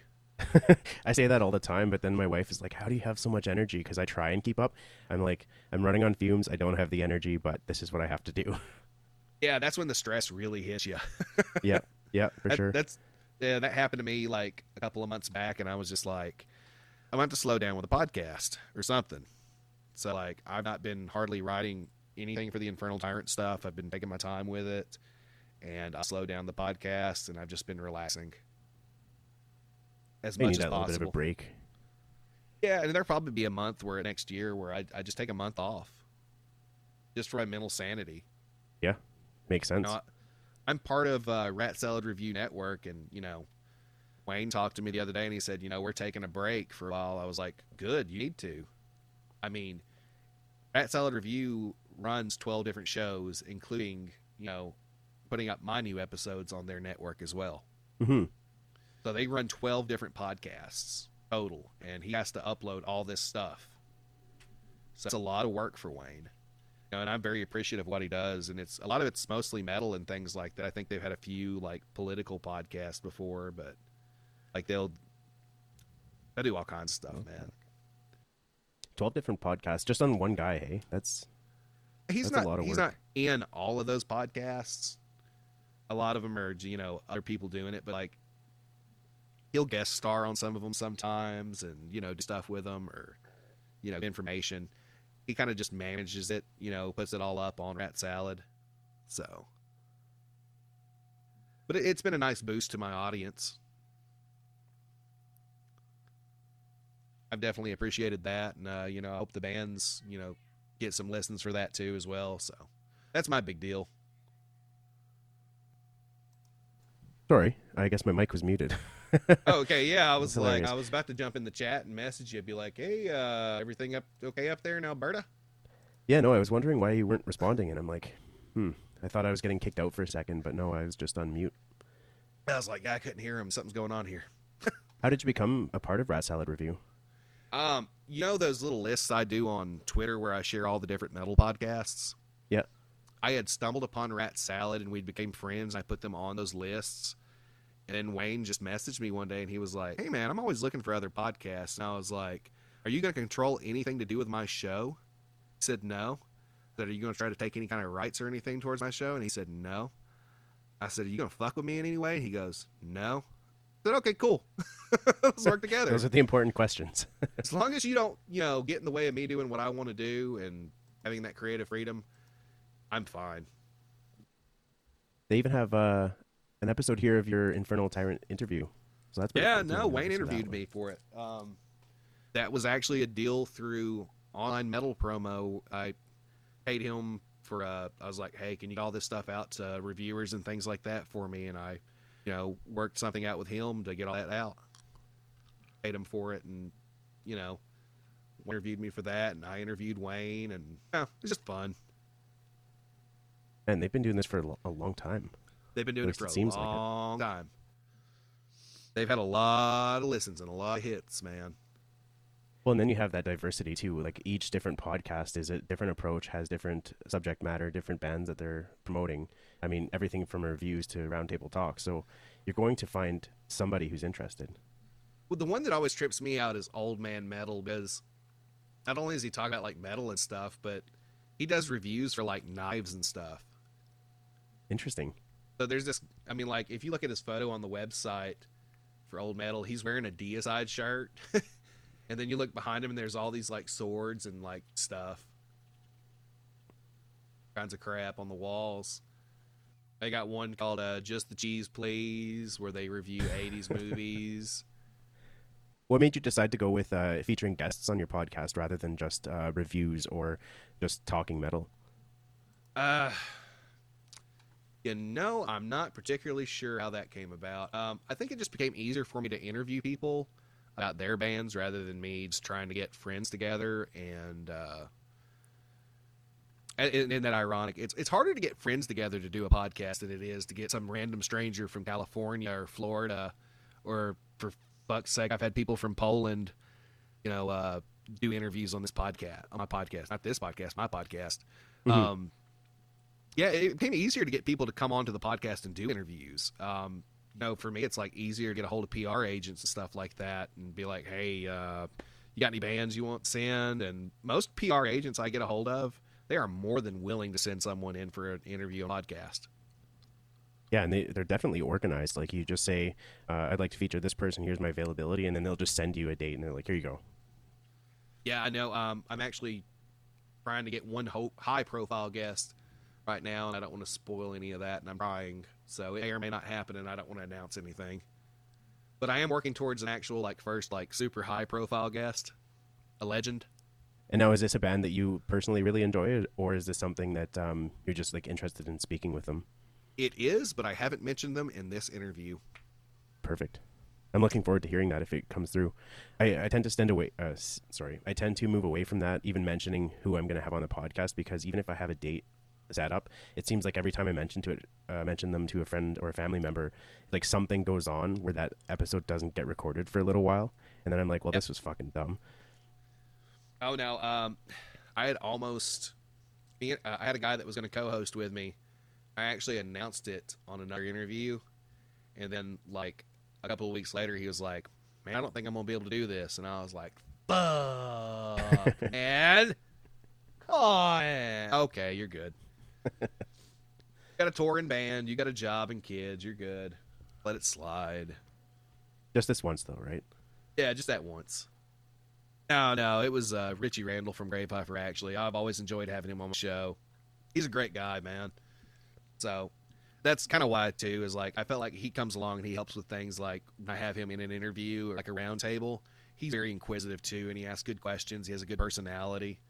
Mm-hmm. So, you know, like I said, man, there's these certain bands that when they come on the podcast, there's certain ones that sometimes I gravitate towards them just because of the people. I've noticed that myself too. Like, even if I'm not a huge fan of the music, sometimes I have a really good conversation with the guys, and it's like, okay, I want to bring you back on, or I end up meeting them in person, and it's really cool, especially when you start to realize how small the community actually is. Right. Well, there was something funny. Thinking back to it, you asked about like kind of how I went about getting guests. Like when I first started, it was very much find Facebook groups and stuff like that, and just put an ad out. You know, not an ad, but just put it out like I'm looking for guests for interviews for my podcast. Mm-hmm. But before that, I'd had that connection with Tommy Stewart. He had played in a band called Hallows Eve, if you've ever heard of them. I have not, but I will look them up. They were an older thrash band from the 80s. They were actually on Metal Massacre Volume 5, and they were on Metal Blade Records in the 80s.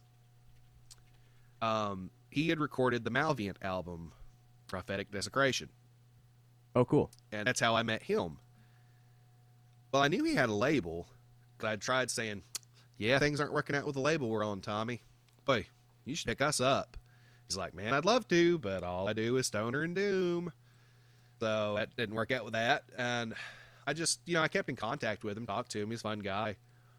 I messaged him one day. I said, hey, I've started up a podcast. Would you like to do an episode? And then he said, sure, absolutely. I'd love to. The next thing I know, after the episode, I said, do you got any other, I know you got the label, man. You got bands, right? He's like, yeah. You want me to send you some bands? I was like, yes, please. Send away. So I got a lot of my first guests from him. You used to have like an in with somebody, and in this case that definitely worked, but then you also said that you would just put up like you said, not an ad but kind of a post just saying, hey, look, I'm looking for this, and people respond to that. I find that with social media, the level of engagement and accessibility to people that you're looking to chat with is like, it's crazy compared to what it used to be. And I don't think that my podcast would be as successful if I didn't have that social media aspect of things. Oh, none of us would. None of us would have hardly any access without the social media right now, because it is such an open door for us to put stuff out. Yes, it's hard to get through a lot of the clutter and the noise out there, mm-hmm. But once you start getting through that and you start finding an audience, it's a wonderful thing. Especially when I started the podcast, because my podcast was new. It was, with this idea of, it's a new, fresh podcast. We'll get in on mm-hmm. ground floor. And some of the bands I had on some of the early episodes, Uberzerker was one of them. They're from Nashville. Just all of a sudden, I noticed a big uptick in like streams and people listening and downloading, and I was like, "What the hell going on?" And I looked, and they were all for Uberzerker's episode. And I don't think they've done a lot of interviews, so I'm one of the few guys that's interviewed them. And like, I had like all kinds of listens from Brazil, man, because they just randomly got a following in Brazil. That's cool. I had an interview with Oblivion for my year-end wrap-up, and it was kind of the same idea. Oblivion's an old-school Canadian thrash metal band that kind of seems forgotten in a way. And I put on their episode, and the first day I had well over 100 downloads, which was leaps and bounds compared to what the release day of every other episode was. No, it's crazy how that works sometimes, man. It's insanity. I think one thing that's really humbling is just knowing that you have listeners in different countries. Like North America is one thing, but when you have somebody downloaded from Africa or from Asia, you're just like, holy shit. Like, you really see the true scope of what social media can do. And even if it's only like 1 or 2 listens, it's pretty cool that somebody took the time out to listen. I know, it's exciting. I mean, like, I get a random listen from China or like Paraguay or something like that, and I'm thrilled. Well, and then it's a testament to my own ignorance too, because I'm like, man, I didn't realize that they understood English to that extent. I mean, obviously, a lot of places on the planet they teach English, but there are some countries that I've seen downloads from, and I'm just like, I didn't realize that they would even be able to understand it. So, oh no, I mean, there's a lot of those like that, where you'd be surprised at how many people can understand and how many English-speaking people there are in random parts of the world. Mm-hmm. Well, shit, some of them speak better English than I do, and that's my mother tongue. Right. Well, I'm from old Georgia, so I know how that is. Who are some of your current favorite bands, and what are some of your favorite genres? Current favorite bands and favorite genres. God damn, picking current favorite bands, like more modern ones. I just mean, like, currently, who are some of the ones in your rotation? For me, like, sometimes I have my old, I don't want to call them legacy bands necessarily, but I have my staples. But then there are some new and exciting bands. So however you choose to answer that question, I'm happy with. You know what's funny is I've been listening to a lot of really random stuff lately, man. It's crazy. It's all over the place. Like, I still follow on those staples, man. Like, go back and listen to Blizzard of Oz just because I love Randy Rhoads so much. That's like one of my favorite guitar players. Here, the past few days, I've been listening to a guy from New York. His band's called Titanosaur. It's a one-man project. And they just released a new single, didn't they? Yeah, No One Home. So go check out the new Titanosaur single. Buy some merch from him. I actually bought one of his shirts, one of the white ones with the Eater of Death artwork on it, and God, I love that thing. I absolutely love that shirt because it's not a black band shirt and it's different, you know? Mm-hmm. I've caught myself listening to a lot of like random J-pop and stuff like that too. That's interesting. Just in like spare time, you know, I like be in the car and I just want to listen to something random. That's what I listen to. I actually just listened to new Theory on Leviathan 2. Okay. Yeah, they've changed a lot. And not a lot at the same time. Sabotage, I've been listening to them again. I was listening to Lich King the past few days. There's certain stuff I keep on rotation, man, but like these past few months, man, it's just been such a wacky mix of everything. I know I had to go outside and do a bunch of yard work, and I think I listened to Yes for the like 2 hours. You know, I was listening to old prog rock. So it's all over the place, man. Like I had an interview just today where we were talking about Stanley Clark, who played for Return to Forever. So, I mean, stylistically, I don't think I just sit in metal anymore when I listen. I kind of go all over the place. Maybe some of that's from getting so many EPKs and stuff, and I hear a lot of metal. No. Yeah. Actually, one of my other questions that I did forget to mention was, there's a few different questions in here, but did you notice that when you started this podcast that your view of, I guess, the music has kind of increased? Yes, absolutely. Absolutely. Leaps and bounds in ways. No, I learn more and more every time I do an episode or talk to someone. Like there's times I feel like I do get in like a rut because, you know, I get 2 or 3 guests in a row and it's like they want to talk about Judas Priest as their influence. And it's like, okay, cool. And then there's times where it's like, you know, I love Priest, by the way, but about to do a damn episode about Priest. But, you know, like today I had some really interesting conversations, you know, so often, I know Tony M. Vichy from, oh God, what was his band's name? I'll have to tell you that later, but he was on here and he was talking to me about, he was talking to me about Nevermore and stuff. And I was like, oh good, somebody can talk to me about Jeff Loomis, you know, because I'm such a big Jeff Loomis fan. Now, it surprises me sometimes the stuff people will talk about. And again, it goes back to that personal interests or like their own foray into metal as well. It's like everyone's so diverse in that way. Yeah, you know, that's the thing too. I said that one of the confident things for me with the podcast 'Cause I feel like I can talk about most any genre of music because I've experienced a good bit of it. And, music's so open nowadays, you can access anything. Even if I've never listened to a particular artist, I can go listen to them. Yeah, like instantaneously. You just type in their name and there you go. No, I mean, I got into a kick where I was listening to a bunch of Chet Atkins, and I was learning this stuff on guitar. And it was like, I could find it easy peasy. Now, learning to play it on guitar was a bitch, but, I had access to it, man. It's also a downside as well because like there's so much content that it's so hard to narrow it down to what you like the most, and it's almost overwhelming because there is so much and you're trying to listen to everything that you possibly can. But one of the things I like the most about at least running the podcast is that each guest tells me kind of like their personal preferences, so I normally like put together a little list of bands that I need to listen to afterwards, and then it kind of opens up my mind a little bit more. So I find myself enjoying more and more styles of music as this goes on, and it's incredibly rewarding because now I can pick up things that my wife would like or that can play at family gatherings that isn't quite what I listen to, but at least I'm getting them kind of involved. No, absolutely. I think one of the interesting things for me is like, I don't know, in one of the early episodes, some of the early episodes, I talked to Richie Randall from Graveheifer, and he said what got him into metal was Judas Priest live in the East. And then a few episodes later, I'd interviewed Patrick from Grave Next Door, and they're both on Black Doomba Records with Tommy Stewart. And he said what got him into playing music was Judas Priest live in the East. So the next time I got those two together, I was able to talk about that with those two and talk about that common interest. Like sometimes I find common interest between guests, and it's just such an odd thing to think that, oh, well, both of them started out because of this live album,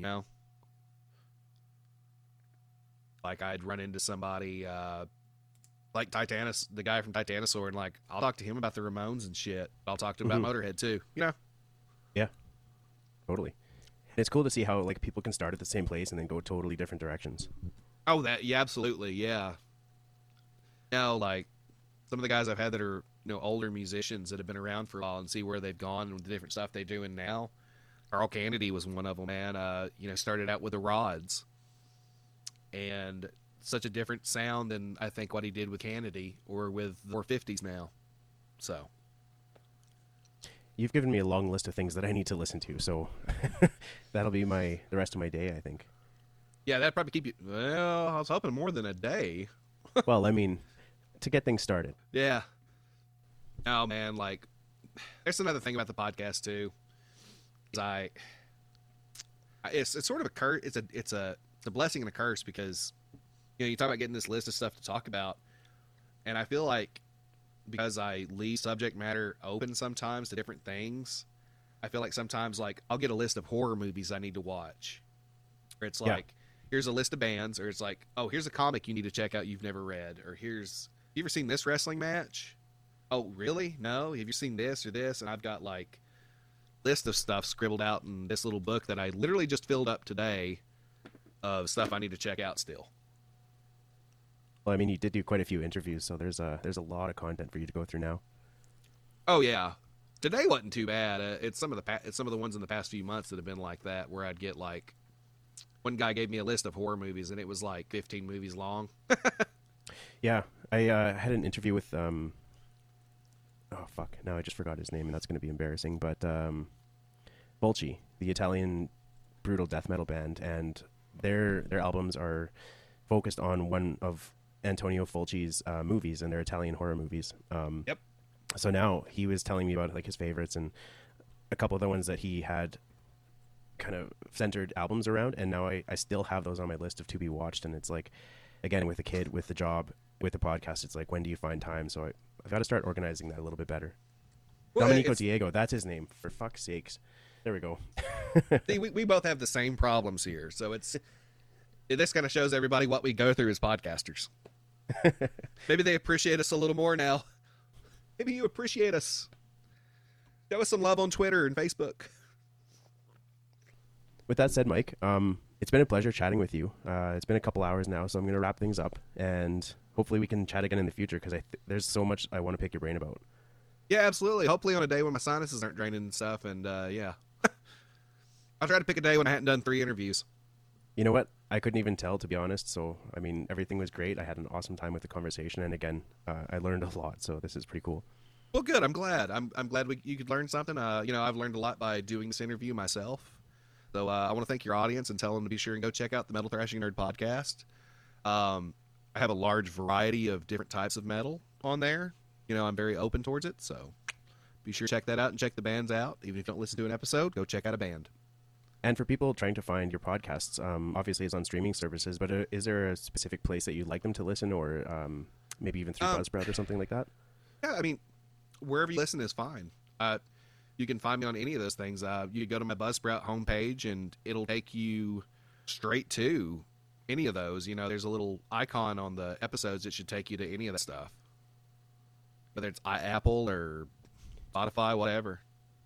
Thank you for tuning in, and we will see you next time on Gyro Nation Metal. Please don't forget to like, share, and subscribe. The podcast can be found on Twitter, Instagram, and Facebook. If you would like to support this podcast, please consider checking out my Patreon. Thank you.